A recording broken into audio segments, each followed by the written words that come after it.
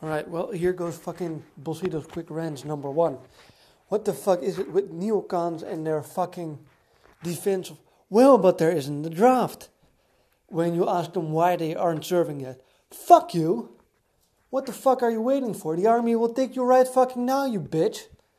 That's just a weak, pathetic fucking excuse that there's no draft. Fuck you, go serve.